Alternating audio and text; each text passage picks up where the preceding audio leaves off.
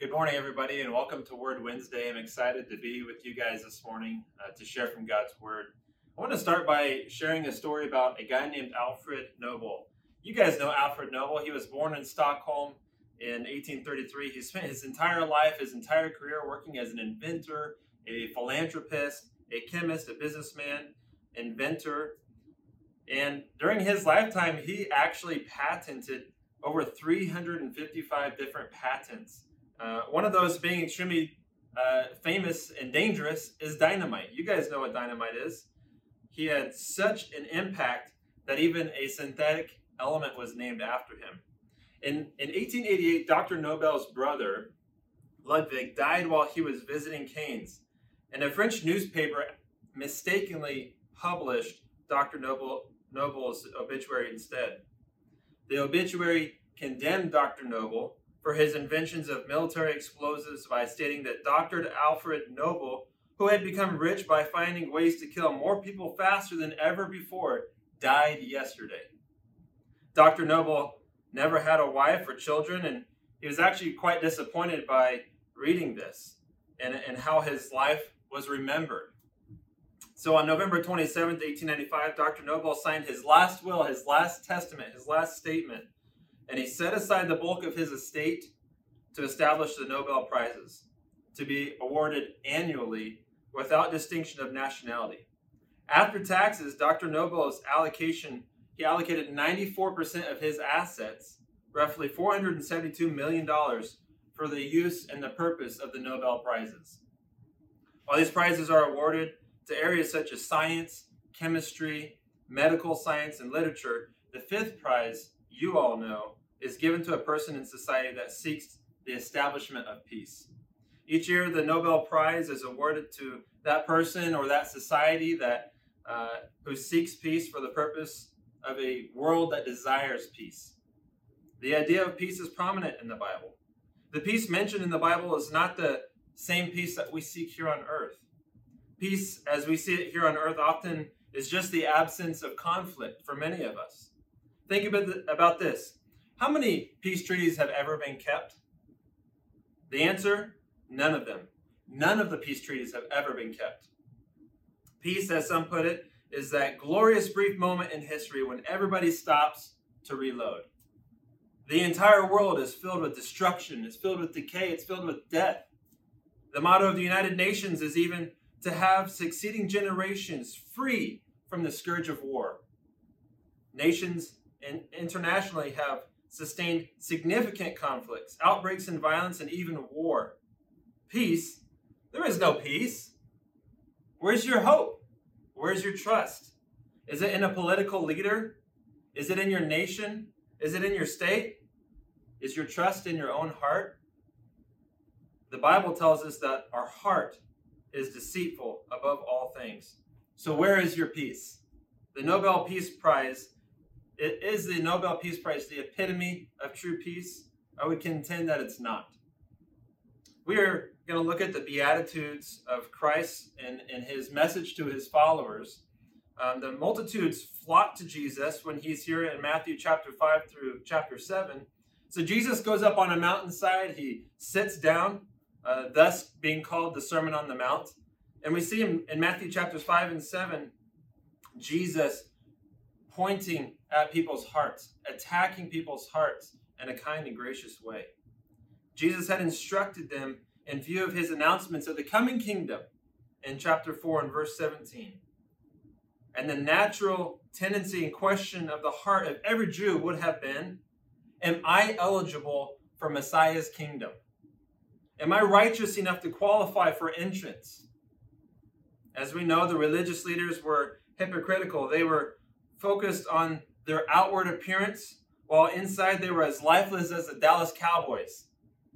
So every Jew listening to Jesus would have been focused on their outward actions, not their inward thoughts, not their inward hearts. Proverbs 21 and verse 2 states that every way of a man is right in his own eyes, but the Lord weighs the heart. So these followers of Jesus, they enjoyed his teaching, but did they truly allow Jesus' teaching to penetrate their hearts? Were they truly concerned with their own hearts? Today, where you guys sit, are you concerned with your heart?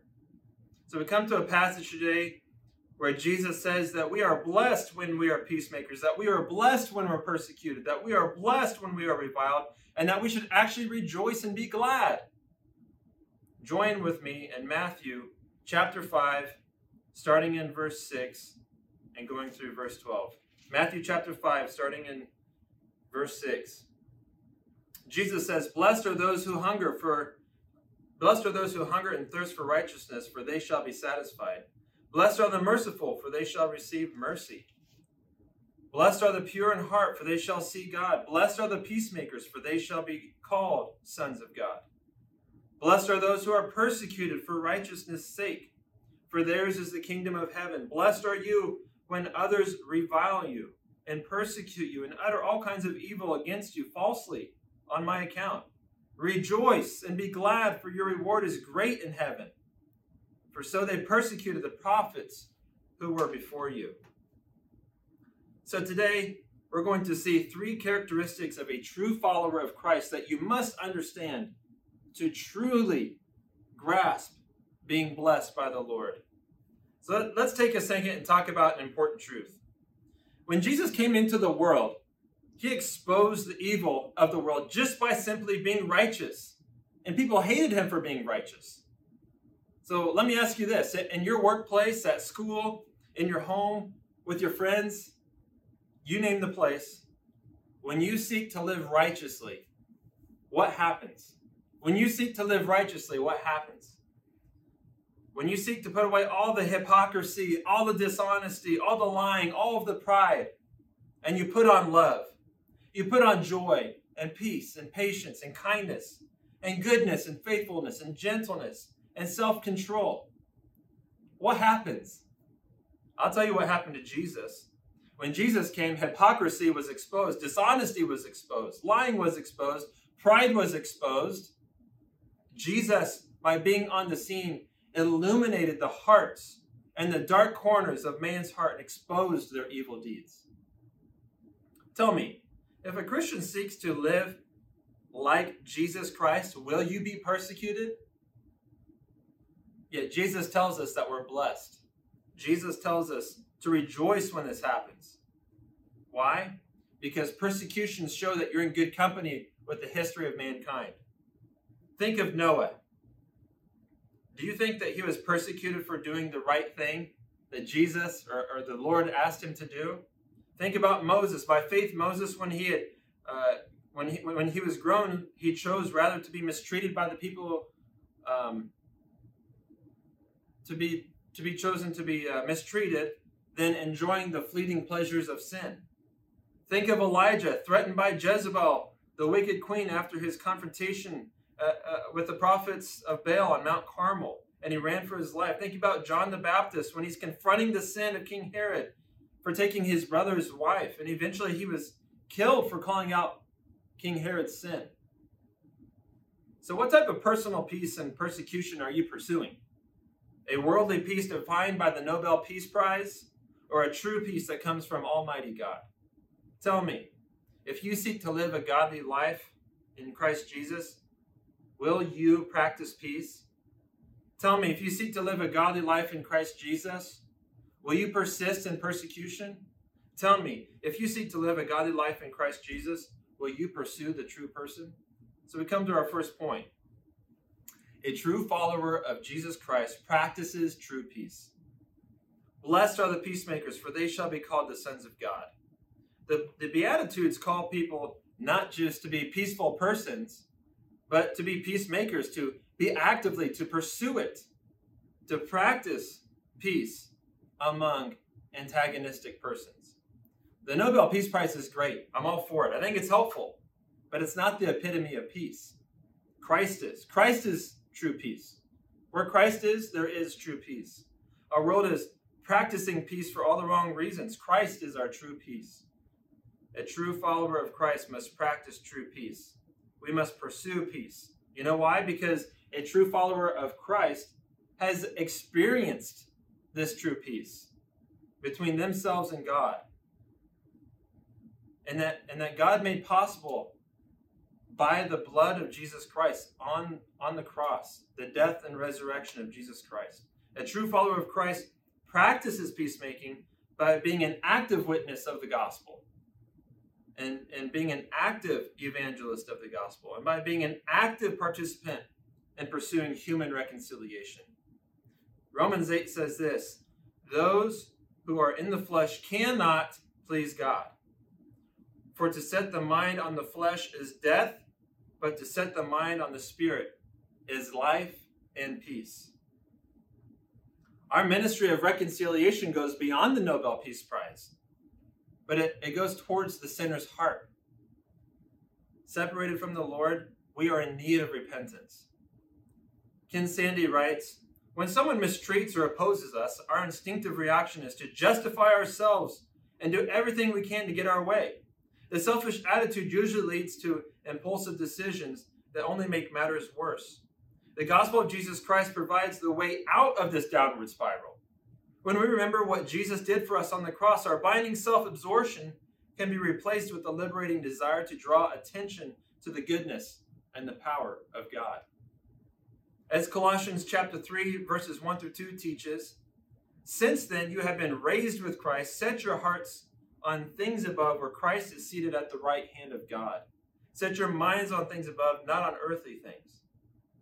Focusing on God is the key element to resolve conflict constructively. When we remember His mercy, we remember His strength, we invariably see things more clearly and respond to conflict more wisely. And we can find better solutions to our problems when we seek Him. Ken Sande goes on to state that there are three types of people when it comes to conflict and peace. There's three types of people. Number one, peace fakers. These are people who use escape responses and make everything look good when they're not. Peace fakers. Peace breakers.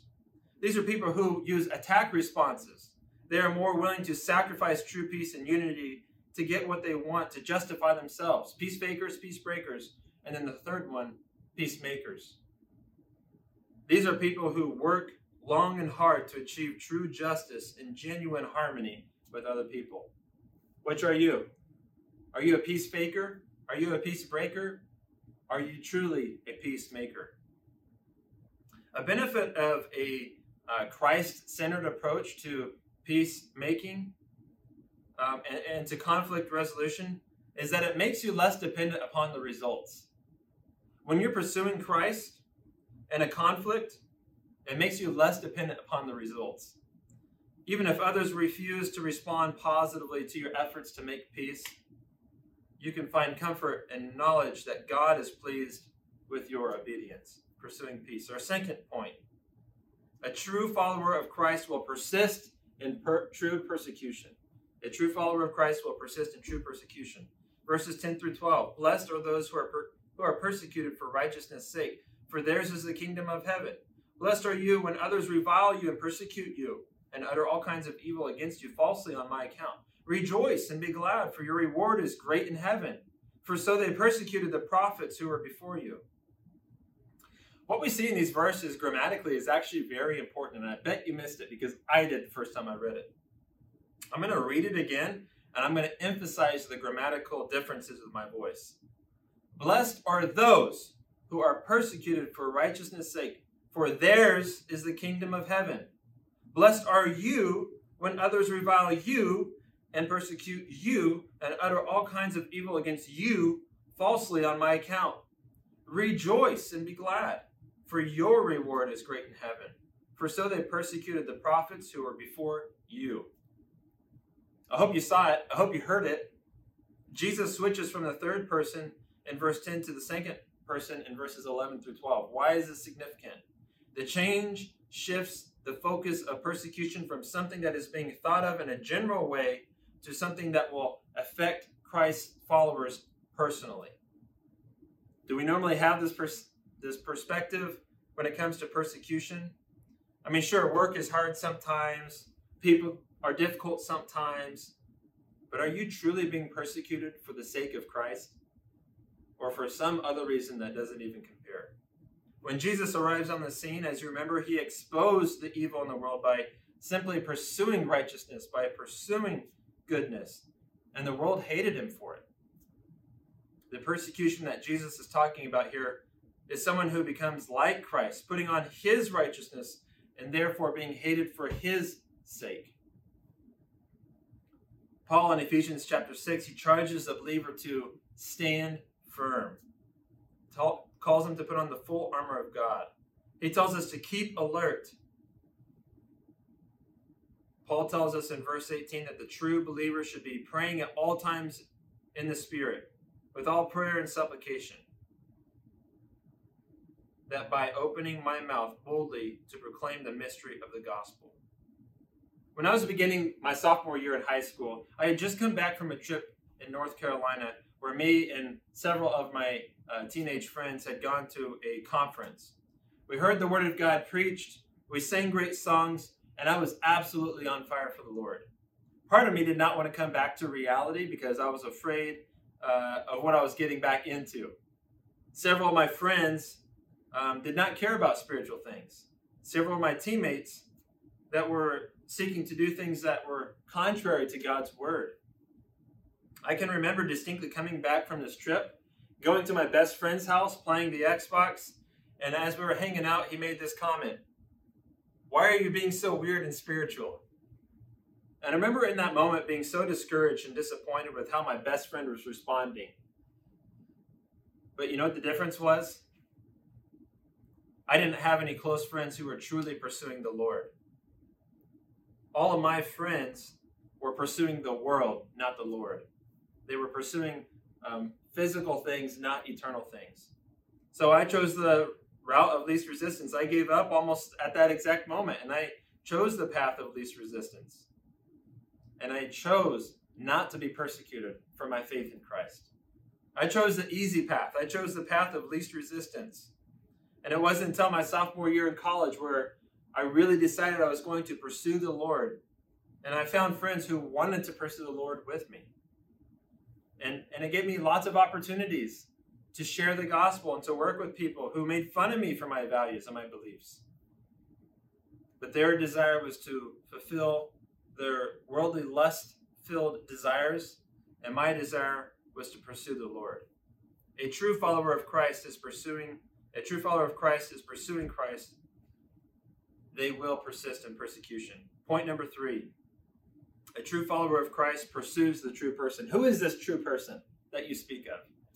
It's Jesus. Persecution is a common experience for Christians. Think about it. What's happening in China right now? North Korea, other places in the world that are against Christianity. What about world history? What about world history that teaches us about how Christians are persecuted? Many were put to death. Many had the chance to even renounce their faith. Many were exiled from their homes. Many were put in chains. Many were put in labor camps. Many were treated worse than stray dogs. Some were burned at the stake. I hope you're getting the picture. A true follower of Christ pursues the true person. Who is this true person? The true person is Jesus Christ. We are called to take Christ at his word. He says that you are blessed. That you are blessed when you are persecuted. That you are blessed when you are reviled. That we ought to rejoice and be glad, realizing that our reward is in heaven and it's not in this world. This world disappoints, remember? Wars, death, disease, decay, unrest, social issues, political issues. Why would our hope be in a world that doesn't even have it together and has never had it in the history of humanity? Jesus is calling us to something higher, something more vast, something more attractive. He calls us to pursue him. Do we have a childlike faith in Christ when he says that we are blessed in all these things? I want to tell you a story about a kid named Billy. As you're probably aware, Somalia is one of the most dangerous places in the world. Decade after decade, there's conflict that arises that completely guts the country and its infrastructure. In many cases, it isn't a matter of when you face a terrorist attack, but when you will face a terrorist attack. Billy was a Somalian. He was born into a religious family. His father was a religious leader. He had memorized the entire Quran. As Billy got older, out of curiosity, he began reading the Bible. alongside with a copy of the Quran. After a couple of years of study, Billy converted to Christianity. Alongside his understanding of God's word, Billy was able to learn a lot from a Christian radio station that was broadcast over the radio waves, and it was his first time he'd actually heard somebody other than himself, who was a Somalian, who was also a Christian, over the radio waves. After he confessed his new faith to his family threatened him. And it was just the beginning of understanding what the Apostle Paul wrote to Timothy in 2 Timothy 3:12. Everyone who wants to live a godly life in Christ Jesus will be persecuted. Several years after his conversion, Billy met his first Christian Somalian.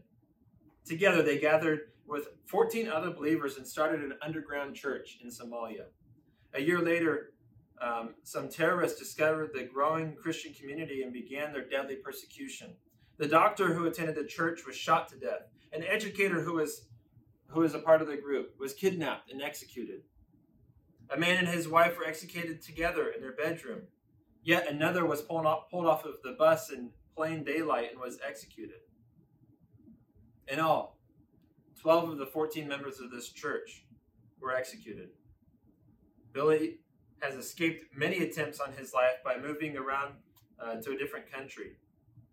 And from that base, he continues his persistence in persecution, his pursuit of Christ, and his proclamation of peace as he continues his work planting and nurturing churches in Somalia. There are no longer just 14 Christians in Somalia, rather a very large and vast growing church within Somalia, because how the Lord is using Billy to persist in persecution. As we pursue a proper understanding of Christ's likeness, peace, persecution, our aim is Christ. And this is a process called sanctification. As one commentator states, for the full ripening to come, it must be nurtured. It takes time for fruit to mature. If you've ever tried to grow fruit, you know that. It takes time for fruit to mature. It seems like some people are looking for a shortcut when it comes to sanctification. We live in an age now where we want instant gratification. We want to be sanctified immediately. We want 5 easy lessons on how to pursue Christ and to bear fruit. But there is no substitute for the classic traditional method of growth in the Holy Spirit. By beholding the glory of Christ, we shall be transformed into the same image. How this is done and how we become like Christ by beholding his glory will become clear. And we will find rest for our souls. Our minds are filled with all kinds of troubles, all kinds of fears, all kinds of dangers, cares, distresses. And we have ungoverned passions and lusts. By these, our thoughts are filled with chaos, darkness, and confusion. But where the soul is fixed on the glory of Christ, then the mind finds rest and peace. Where the soul is fixed on the glory of Christ, then the mind finds rest and peace. If you're here today and you don't know Jesus personally, if you want to know him, Jesus offers eternal salvation to those who believe in him by faith. By repenting of your sinfulness, pursuing the Savior, and giving complete control of your life over to Christ. To all of you, don't leave today until you are reconciled with Christ. Tell me, if you seek to live a godly life in Christ Jesus, will you practice peace? If you seek to live a godly life in Christ Jesus, will you persist in persecution? If you seek to live a godly life in Christ Jesus, will you pursue the true person? Jesus tells us that our reward is in heaven. I can remember back in high school playing football, going to practice to play the big game on Friday nights. I absolutely hated practice, but I loved the big game on Friday nights. And we worked extremely hard to make it to the state championship. It was grueling. It was tough. I was tired. It was hard. Some days I hated practice. But at the end of the day, when you go through all that difficult challenge, you keep your eyes focused on the prize. It's all worth it in the end. This is what Jesus is talking about. He calls us to keep our eyes on him, the author and the perfecter of our faith. This life will have trials, it will have struggles, it will have chaos, it will have death, decay, destruction, you name it. But Christ is eternal. His word is eternal. We have the opportunity right now to refocus our hearts, to refocus our minds on that reward. A reward that no earthly thing can compare. That reward is what Jesus is talking about, and it's yours if you persist in persecution, if you pursue peace, and if you pursue the Savior. Let's pray. Father, I just thank you for the opportunity to come here today and to preach from your word. Father, I just pray that you would help us in our weakness. Father, we pray that you would empower us in our weakness to live a godly life in Christ Jesus. Help us to pursue the true person that is Jesus Christ, realizing that our reward is in heaven and not on this earth. Father, I just pray that no one would leave here today not being reconciled with Jesus Christ, our Savior. We pray these things in Christ's name. Amen.